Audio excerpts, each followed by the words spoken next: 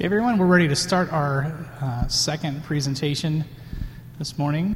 I hope you enjoyed the first one. I enjoyed it. I loved that the suggestion of getting your children's guardian angels involved was a new one. I hadn't heard that or thought of that either. So definitely something I'm going to start taking into account when they get a little rambunctious and whatnot. So again, I invite Mike Akmalina to come on up.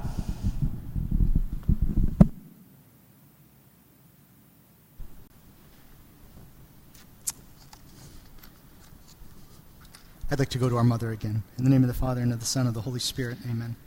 Hail Mary, full of grace, the Lord is with thee. Blessed art thou among women, and blessed is the fruit of thy womb, Jesus.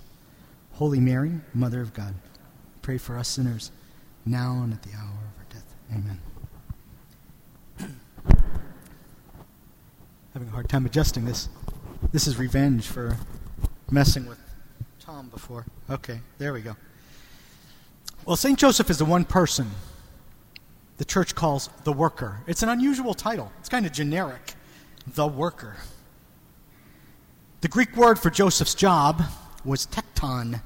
And again, it's a generic word for a craftsman or a builder, somebody who worked with their hands.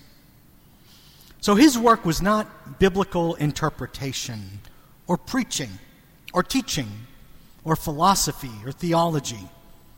He wasn't a priest like Mary's kinsman, Zechariah. He was a tekton, and that meant he was a skilled laborer. And obviously, he was known for his work because he was called the tekton. Though God had chosen Joseph for the greatest mission ever, as I said, he was just an ordinary Joe. He lived in good times for men of his trades. His region was undergoing a building boom, probably the biggest building boom in ancient history. Herod the Great ruled the Holy Land for more than 30 years, and more than any other king in antiquity, he was known for his architectural skill. You can look it up. He still holds world records for some of the things that he raised in the Holy Land during his reign. He designed the Great Boulevard in Antioch. It was the first street in history with street lamps. And it was imitated by every major city in the world for centuries afterward. It was the model. He commanded the construction of harbors and amphitheaters, marketplaces, and racetracks, and public baths. This was a show of his power. It was a show of his might. It was intended to inspire awe in his people, putting up these great buildings, these great monuments. And under the rule of Herod, the nation prospered economically. It was a good thing to be the friend of the Romans. And the kings and the aristocrats were eager to raise up signs of their prosperity. They wanted grandiose mansions and monuments. They wanted to be remembered and loved for their ostentatious wealth. So builders and carpenters and stoneworkers were in great demand. All of these, each of them, can be described as tekton. From childhood onward, Joseph probably worked with crews of men on these projects. They commuted together to the work sites by walking, sometimes perhaps for miles. Their work was demanding on both muscle and mind. We think about what a carpenter or a construction crew did back then. There was no machinery, right? So every board you sawed by hand. You measured everything out by hand. It had to be exact. All of the machinery, the cranes, were constructed from wood. And they had to be constructed before the job began. And so this was part of every construction project. You needed a lot of people to do this. These were good times for a tekton. Their work was demanding, as I said, on both the muscle and the mind. And their work sites were probably noisy. Joseph's co-workers were probably no more refined than folks you and I have worked with. They could be rough. But it was in the midst of all that racket that Joseph cultivated interior silence and the habit of prayer. Even with all that noise going on, even surrounded by this rough crew. The scriptures present him as a silent man. As I said in my first talk, so St. Joseph utters not a single word on the record. And nowhere in the New Testament do we find any human talking to St. Joseph, only angels. And the title worker draws further attention to his silence. Again, we remember many other saints for what they said. But St. Joseph we remember for shutting up and getting things done. We remember him for his work. In all of human history, he's the one best known as the worker. And with his work, he played a key role in human history. He was present at the turning point in the drama of salvation, and he was not only an eyewitness, but an active participant. We're here today because we want to read the signs of his life and consider their significance for our own lives. In the first talk, we did that with his angels, his devotion, and now we'll do it with his work. In the gospel, Joseph's identity is bound up with his relationships and his labor. He's the son of Jacob. He's the husband of Mary. He's the earthly father of Jesus. He's the companion of angels. He's a son, a husband, a father, and he's a tekton. An ancient tradition tells us more specifically that his craft was carpentry, a trade in which he was apprenticed in his childhood, and which in time he apprenticed his own son Jesus. When people were astonished at Jesus' teaching, they asked, "Isn't this the carpenter's son?" And all of this is fitting. Spiritual writers since at least the 4th century have pointed out that Jesus' earthly father shared 2 titles with his heavenly Father. Both Joseph and God are called Father. Mary refers to Joseph as Jesus' father. And both are called craftsmen. Both Joseph and God are fathers, and both are builders. If you're a carpenter or a builder, that should please you. But no matter what you and I do, we're all called to work. It's part of our basic human vocation. It's part of our identity. St. Joseph knew this not because of an angel's message, but because he knew the Bible. Some years ago, our Holy Father, Pope Francis, spoke of the meaning of human labor, and he drew his teaching, again, from the first pages of the Bible, from the book of Genesis. He said, "It's clear from the very first pages of the Bible that work is an essential part of human dignity. There we read that the Lord God took the man and put him in the Garden of Eden to till it and keep it. Man is presented as a laborer who works the earth, harnesses the forces of nature, and produces the bread of anxious toil, in addition to cultivating his own gifts and talents." Pope Francis' statement takes us back to the beginning, to the story of Adam and Eve. And that's a story that St. Joseph knew well, just as well as you and I know it.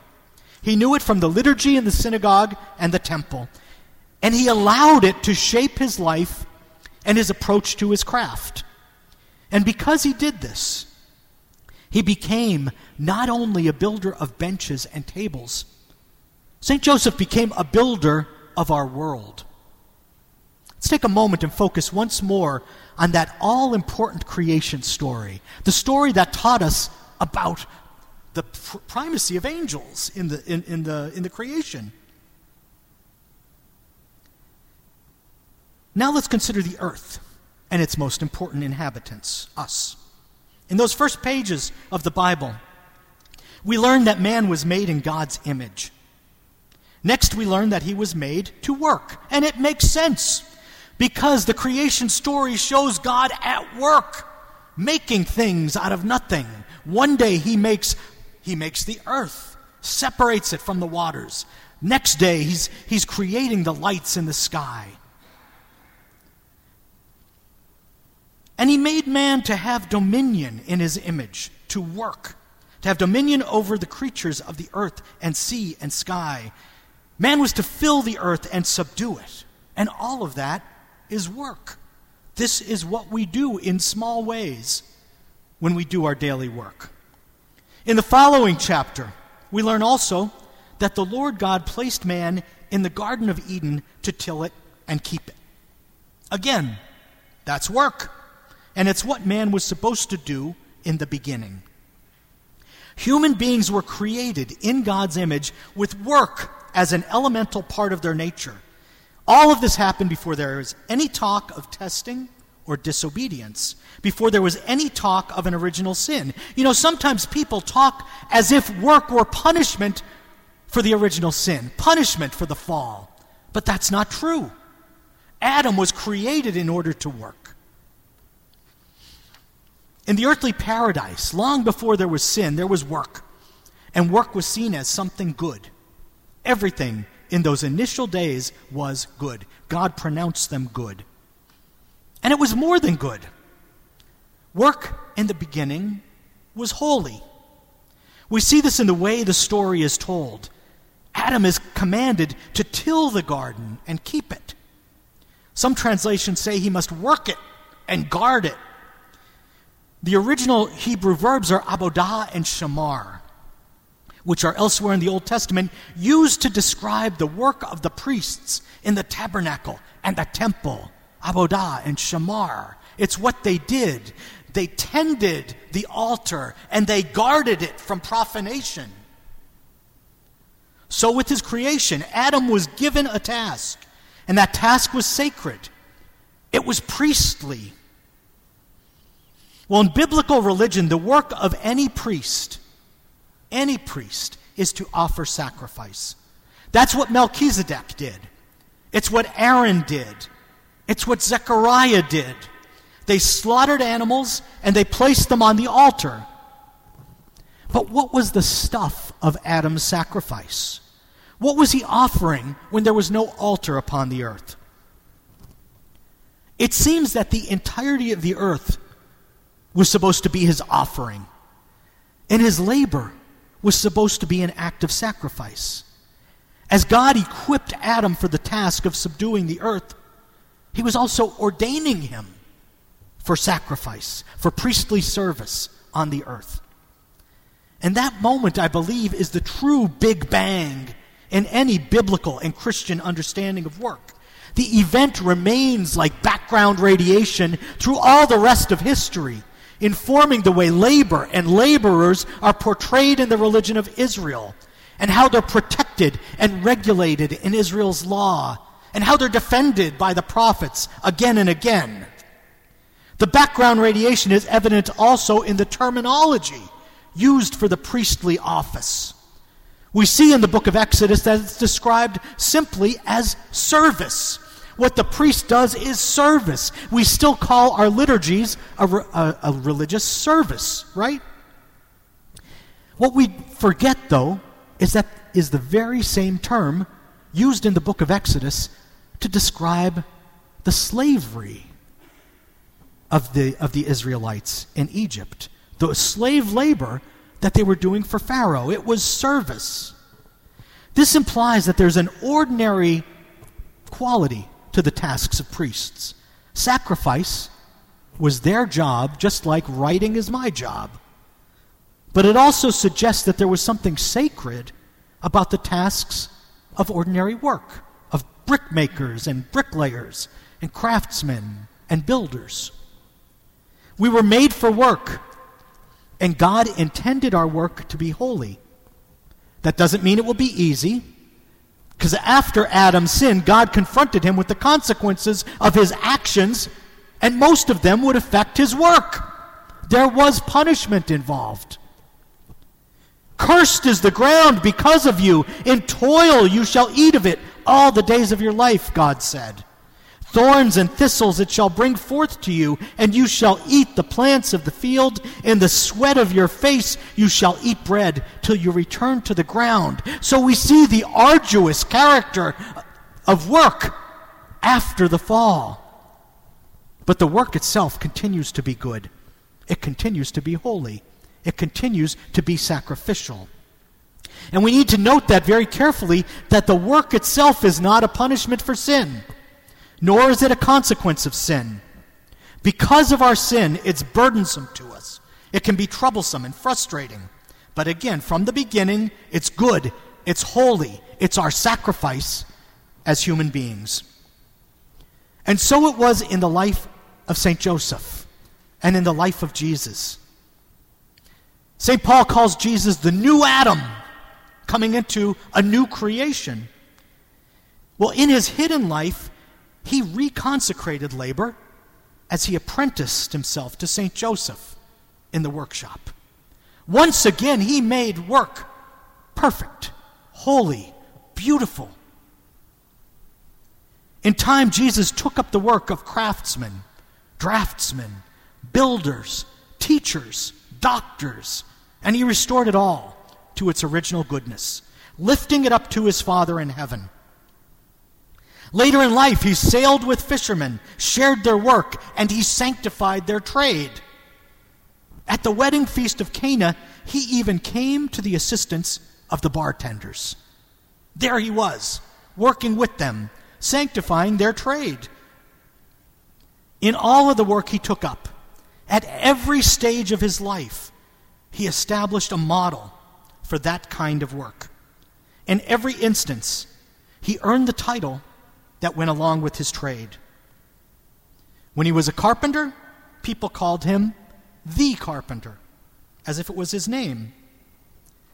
Later on, when he was an itinerant teacher, he labored to exhaustion. He traveled far and wide without a place to lay his head. And again, he earned the title that went with his trade. People called him the rabbi, the teacher, as if it was his name.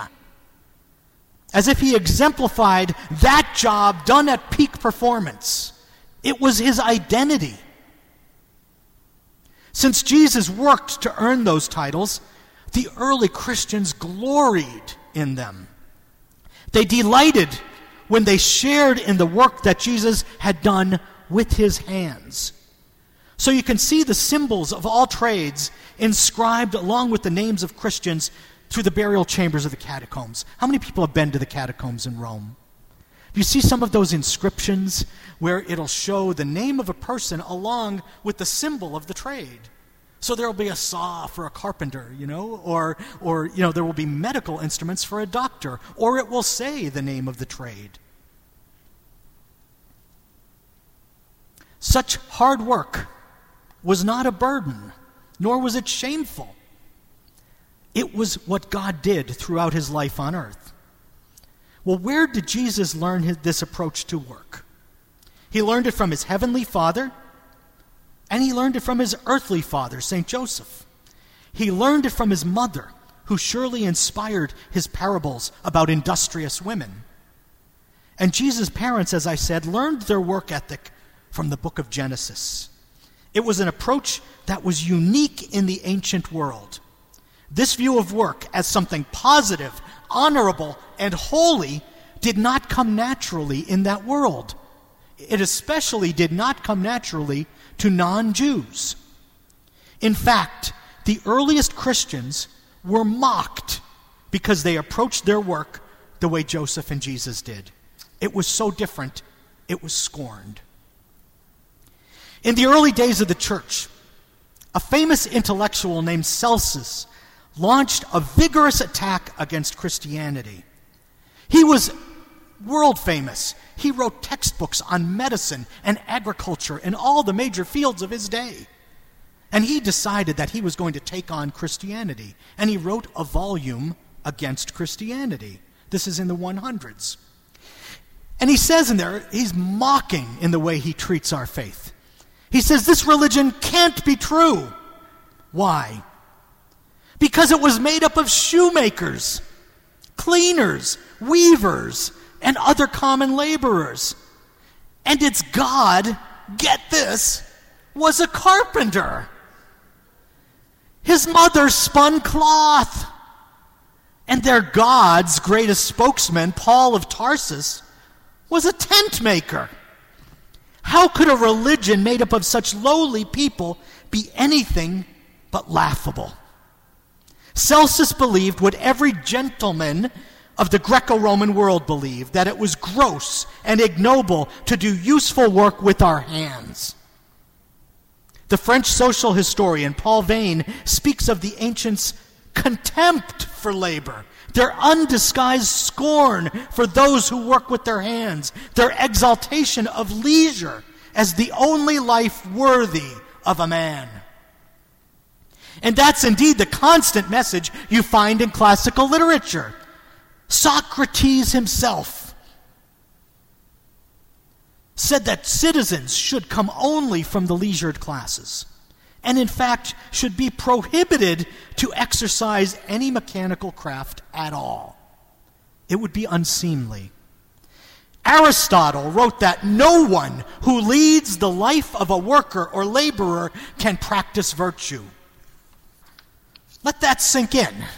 No one who leads the life of a worker or laborer can practice virtue.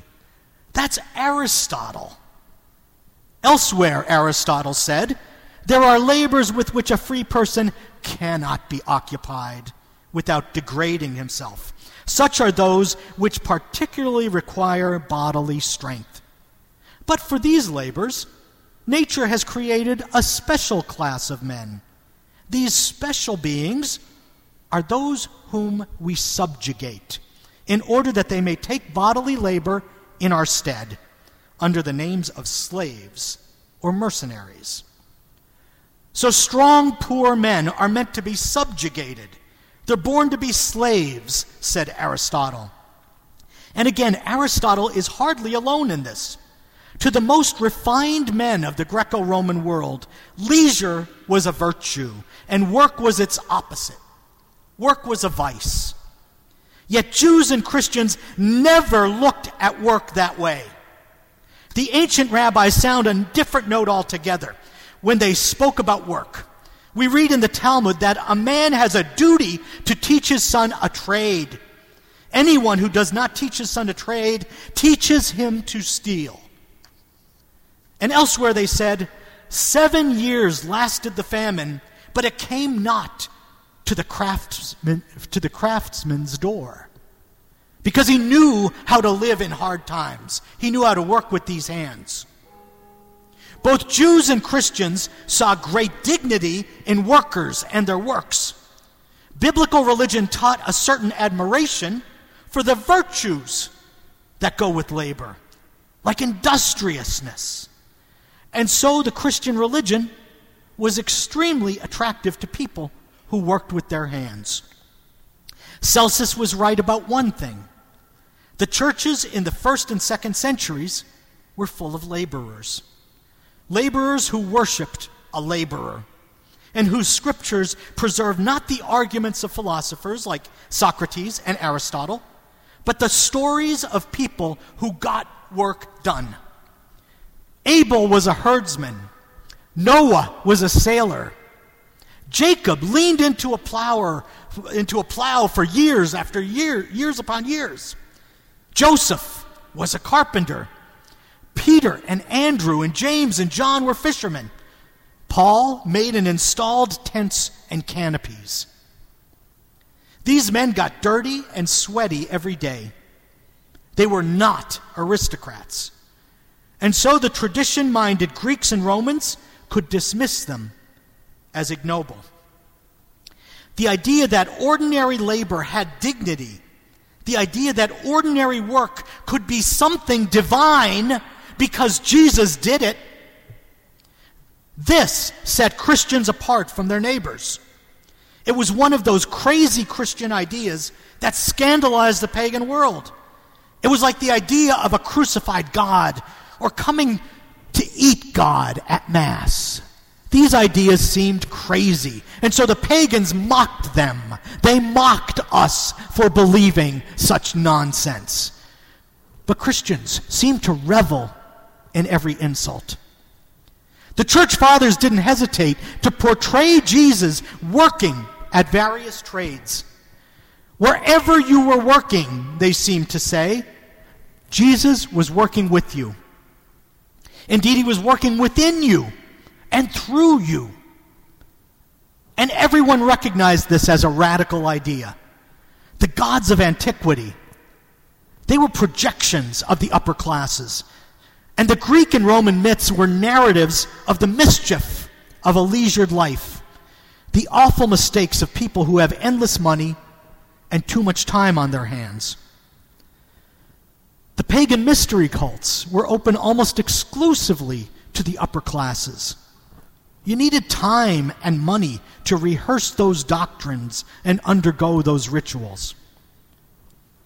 But the Christian God was a carpenter, whose Father in heaven was not drinking and womanizing the way Zeus and Hera did, but always toiling away. Jesus told his opponents, "My Father is working still, and I am working." The lesson was not lost on the early Christians. Clement of Alexandria, writing around the year 190, reminded new converts that there was no need for them to quit their jobs. Keep working. Tend to your farming if you're a farmer, but know God while you labor in the fields. Sail if navigation is your profession, but invoke always the celestial pilot.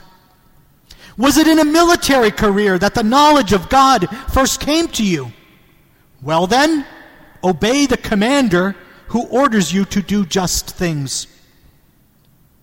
And such preaching was effective. It worked. And it converted people in every walk of life. Clement's African contemporary, Tertullian of Carthage, boasted of the church's explosive growth. He says, "We emerged just yesterday, and we have filled every place among you." He's saying this to the pagans. "We filled your cities, your islands, fortresses, towns, marketplaces, the very camp, tribes, companies, palace, senate, forum. We have left nothing to you but the temples of your gods." The new Christian faith led the faithful not to abandon their duties, but to embrace them and to excel them with the professional excellence that was worthy of God. It didn't make them good at the jobs they did, but it made them want to do their best for God's sake, because they were putting it on the altar. And this distinguished Christianity from other world religions. By the time of Clement and Tertullian, we're not far into Christian history. And already we see the effects of a revolution. In the world, Christians were as omnipresent as God. And like God, they were working still. Their work was holy. The early Christians knew this. They learned it from Jesus and from St. Joseph. And we Christians today do not hesitate to put our work on the altar. The bread and wine that are there for consecration are the work of human hands. That's what we call them in the liturgy. And as such, they represent, they stand in for all the work we do all day, every day. I'm not making this up. This is the teaching of the Second Vatican Council.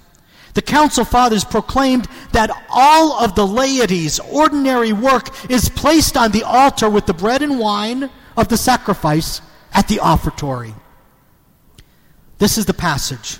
"For all their works, prayers, and apostolic endeavors, their ordinary married and family life, their daily occupations, their physical and mental relaxation, if carried out in the Spirit, and even the hardships of life, if patiently borne, all these become spiritual sacrifices acceptable to God through Jesus Christ.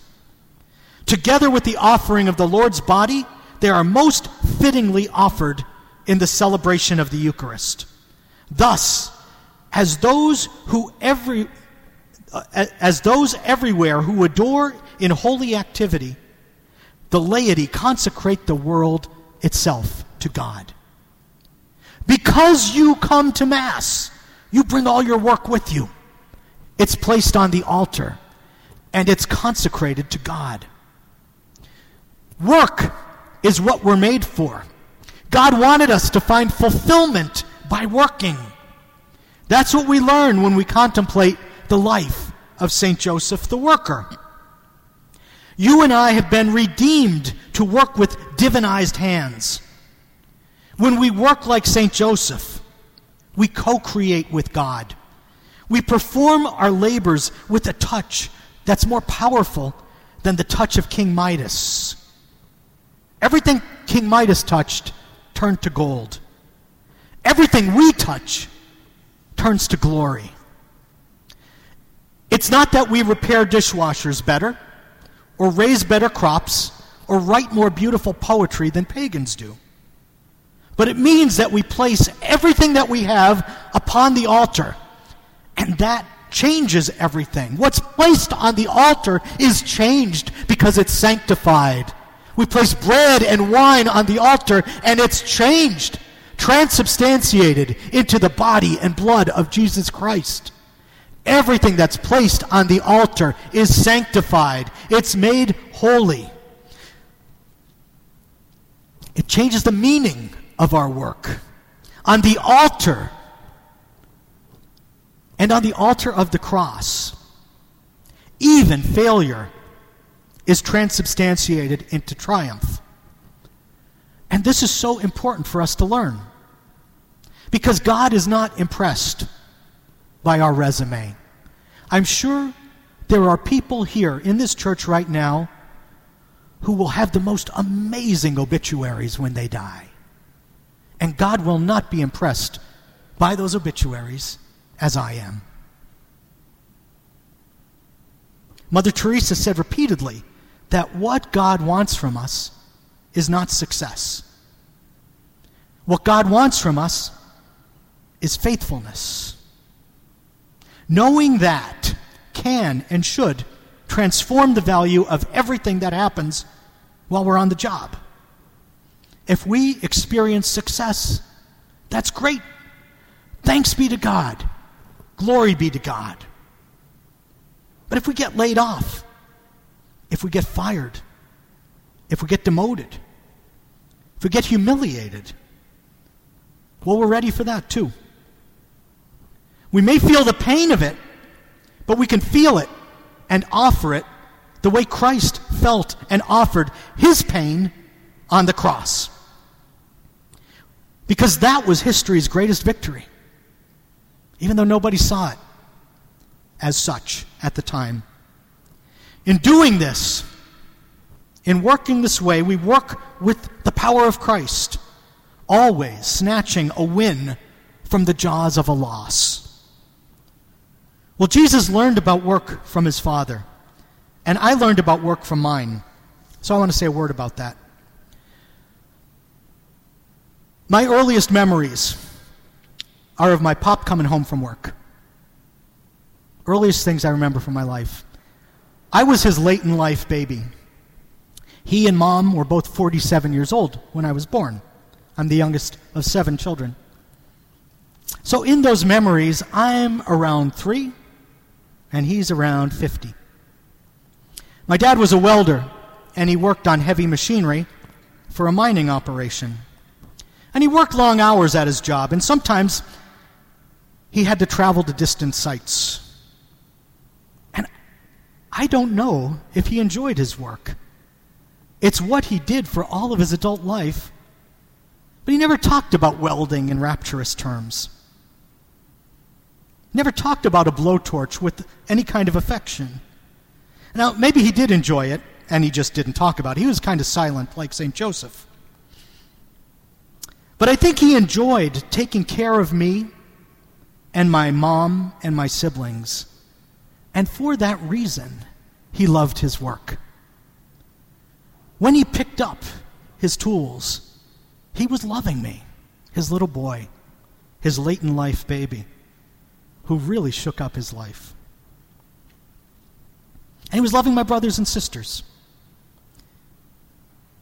Sometimes he came home late, and usually he came home exhausted. And I'll bet there's nothing he wanted more than to collapse beneath the newspaper and have a good nap. And nobody in the little town of Pittston, Pennsylvania, deserved a nap better than this man. But he didn't do that. I remember vividly what he did. As soon as he walked in the door every day, he would go into the kitchen and he would scrub the grime of motor oil an anthracite coal off his hands and his arms. Took him a while, and then he'd go into the living room and he'd join in whatever game I happened to be playing. I remember the anticipation of this every day when I was 3 years old. This was the big thing in my day. And we had a routine that was consistent from day to day. If I was playing with Tonka trucks at the time, we pushed the Tonka truck back and forth. If I was playing with Lincoln logs at the time, we built with Lincoln logs. We took our turns. We made our plans. And at a certain point, every day, at a certain point in the game, I would look over and I would see my father fast asleep on the ground with his arms outstretched. And that's my earliest memory. It's of a man who worked and whose particular fragrance was coal dust and motor oil. It's an image of a man whose work was sacrificial and loving, and who gave and who gave and who kept on giving till he had nothing left to give. And when he had nothing left, he fell into the form of our God, whom I knew very well, even at age 3, from the Mass. In our churches, Jesus is held up, cruciform, before our astonished gaze. There was my father, cruciform on the floor, crashed out. And even now, some 50 years later, 55 years later, whenever I read Jesus' words about laying down one's life, it's a vivid image for me. It's my father in his work clothes, out cold on the floor of our little apartment on 150 South Main Street in Pittston, Pennsylvania. And that image is for me a holy icon of Jesus Christ. The laborer, still scorned by the world, and yet who knows happiness and fulfillment because he gives himself entirely in love and he holds nothing back. Jesus worked with his hands, and so he bestowed the supreme dignity on human labor. From Jesus' life, we encounter the work of St. Joseph, which was a blessing to his family, and by extension, to all the human family. For Christians who know union with Christ, labor is not merely good. It's holy. It's an imitation of Jesus and a sharing with God in the act of creation. What St. Joseph gave us is far more than a work ethic. It's a profound conversion of life. It asks us to see everything differently and to be grateful even for our failures, to be grateful even for our humiliations, to see in them the glory of God, just as we see it on the cross. We've been created for this. We've been called for this. We've been ordained for this kind of priesthood when we were baptized. We're employed for nothing less than this purpose. I thank you for giving me the privilege of working this way and spending the day with you. Let's give glory to God for his saints and for the privilege we have of being co-workers with St. Joseph and with Almighty God. In the name of the Father, and of the Son, and of the Holy Spirit, amen. Glory be to the Father, and to the Son, and to the Holy Spirit, as it was in the beginning, is now, and ever shall be, world without end. Amen. In the name of the Father, and of the Holy Spirit, amen. Do you want me to answer questions? Yeah, that'd be great. If you have questions, I'm happy to answer them about the angels, about our work, about St. Joseph. If not, I'm happy to sell you a book. Yes, Vic. Vic.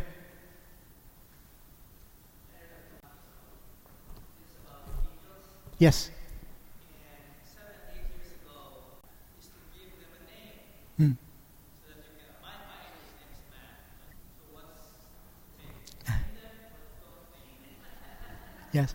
Well, so the question is whether we should name our angels which is custom some people have observed down the centuries. And I'll say that the Vatican has strongly discouraged that practice. Okay, in 2001, there came out like a handbook on popular devotion and on the liturgy, and it was put out by the Congregation for Divine Worship. And in the section on devotion to the angels, it strongly discourages us from the practice of naming our angels. It doesn't condemn the practice. So if you've done this, don't feel like it's something terrible that you've done, but it discourages it. And I remember at the time, back in 2001, and I wish I could remember where I saw this, but I saw a question and answer session just like this with Cardinal Arinze, who was at that time head of the Congregation for Divine Worship, and someone asked him about this passage, and he said two things about it. One, he said, and I'll never forget this, he had that beautiful accent, but he said, the angels are not our pets. The angels are not our pets. We are not superior to them in the way that we have the sacred task of giving them names. Because in the Bible, that's a sacred task. It was given to certain people, and it was often, a renaming is reserved for God. We know the names of 3 angels because they're revealed in sacred scripture. We know those with certainty. Saints have mentioned the names of other angels, but that was one of the reasons he gave. The other reason he said is because we open ourselves to the danger of attracting occult forces, because there are fallen angels who want to mess with us, and they will use any opportunity they have. So I've never named my guardian angel. I didn't know about the custom when I started going to my guardian angel. My mother didn't do that, so I didn't follow her in that. But really the way I greet my guardian angel is kind of the way I can greet my wife. Sometimes when I walk into a room and say one of the kids is having a meltdown or whatever, and you kind of look at your wife and you kind of wink or raise your eyebrow, that kind of communication is what I have with my angel. But what my confessor advised me all those years ago was to greet the guardian angel of everyone you meet. And I try to do that. I've tried to do that since he told me that. Because you don't know what are the important encounters in your life when they're beginning. You only know in retrospect. Sometimes you only know 30 years after the fact that encounter was really important. So greet the guardian angels every time you encounter a new person, just with a hi, silently in your heart. But do that to make the most out of every encounter. The angels are with us all the time. They want to be involved in our lives. All right. Well, thank you. Oh, wait. In the back.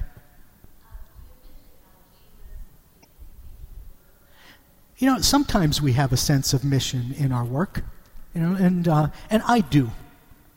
Sometimes my work seems like drudgery, but most of the time I know that about what I do. But I haven't always been working in this field. I worked in the tech field for 8 years. I worked in advertising for 3 years.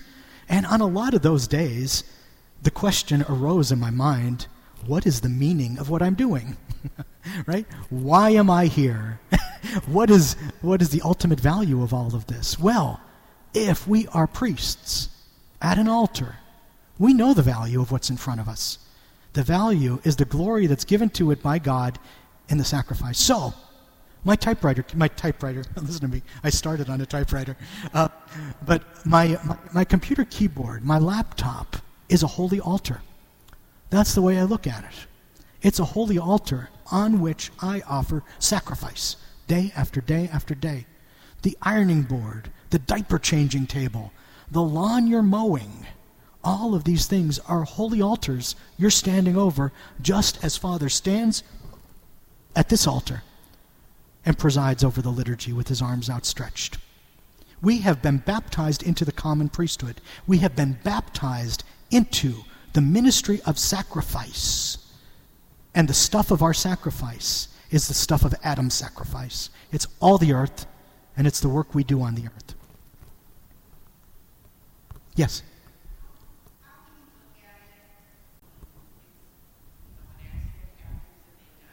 Yes?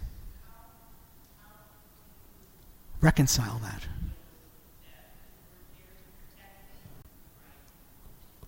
I have to be careful with this because when I was in third grade, my best friend was killed, and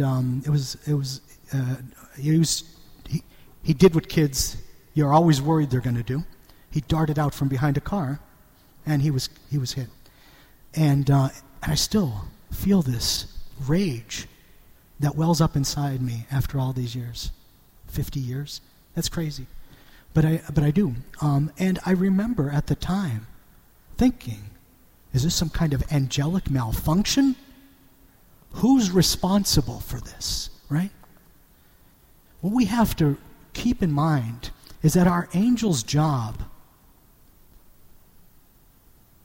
is not to keep us from suffering. It's not to keep us from death. All of us are going to suffer. And I hope it doesn't come as news, but all of us are going to die too. The angel is not responsible for that. The angel's job is to get us to heaven, to make sure that whatever we suffer gets us there, right? Here's the hard truth. That suffering and sorrow are the ordinary path to holiness. They're not the best path. They're not the highest path. But they're the most common path taken. Why? Because, you know what? In my prayer, I don't always remember to praise God. In prayer, I don't always remember to thank God. But I'm really, really, really good at the prayer of gimme, gimme, gimme. This is what I want. I want it so badly. You understand this, right? This is how I bargain with God. I remember reading the lives of the saints when I was a kid and thinking, that they're exaggerated. These stories about the saints staying up all night, praying all night. I said, that's an exaggeration. Maybe they stayed up late, not all night, for days and days. And then it happens. Either you encounter some scare, the test comes back from the lab, or even worse than that, one of your kids gets the scare, or your grandkids. And then you learn that you can pass your night in prayer, and it goes by in 3 minutes, and you never lack something to say to our Lord. Sorrow is the ordinary path to holiness and glory. The letter to the Hebrews said that our Lord learned through suffering. God himself learned through suffering. He learned obedience through suffering. That's our model. We're going to know sorrow. Our children are going to know sorrow. Our grandchildren are going to know sorrow. We want to know that we're all going to be together in glory one day. That's the way I look at it. It's not an angelic malfunction. It's not an angelic failure. It's their role in God's plan. It's hard. I don't mean to say it's easy. As I said, 50 years later, I still feel that surge from a sorrow when I was in third grade. Yes? Recently heard a scholar suggest maybe the Star of Bethlehem was an angel. St. John Chrysostom believed that the Star of Bethlehem was an angel because it did not behave like a star. Yeah, like zipping around like that. It behaved like an angel. Yeah, so some scholars do believe it was an angel. I believe it was an angel. And in any event, I believe that angels control the movements of the stars. That's what we see in the book of Revelation, in the winds. That's part of nature. Thank you so much.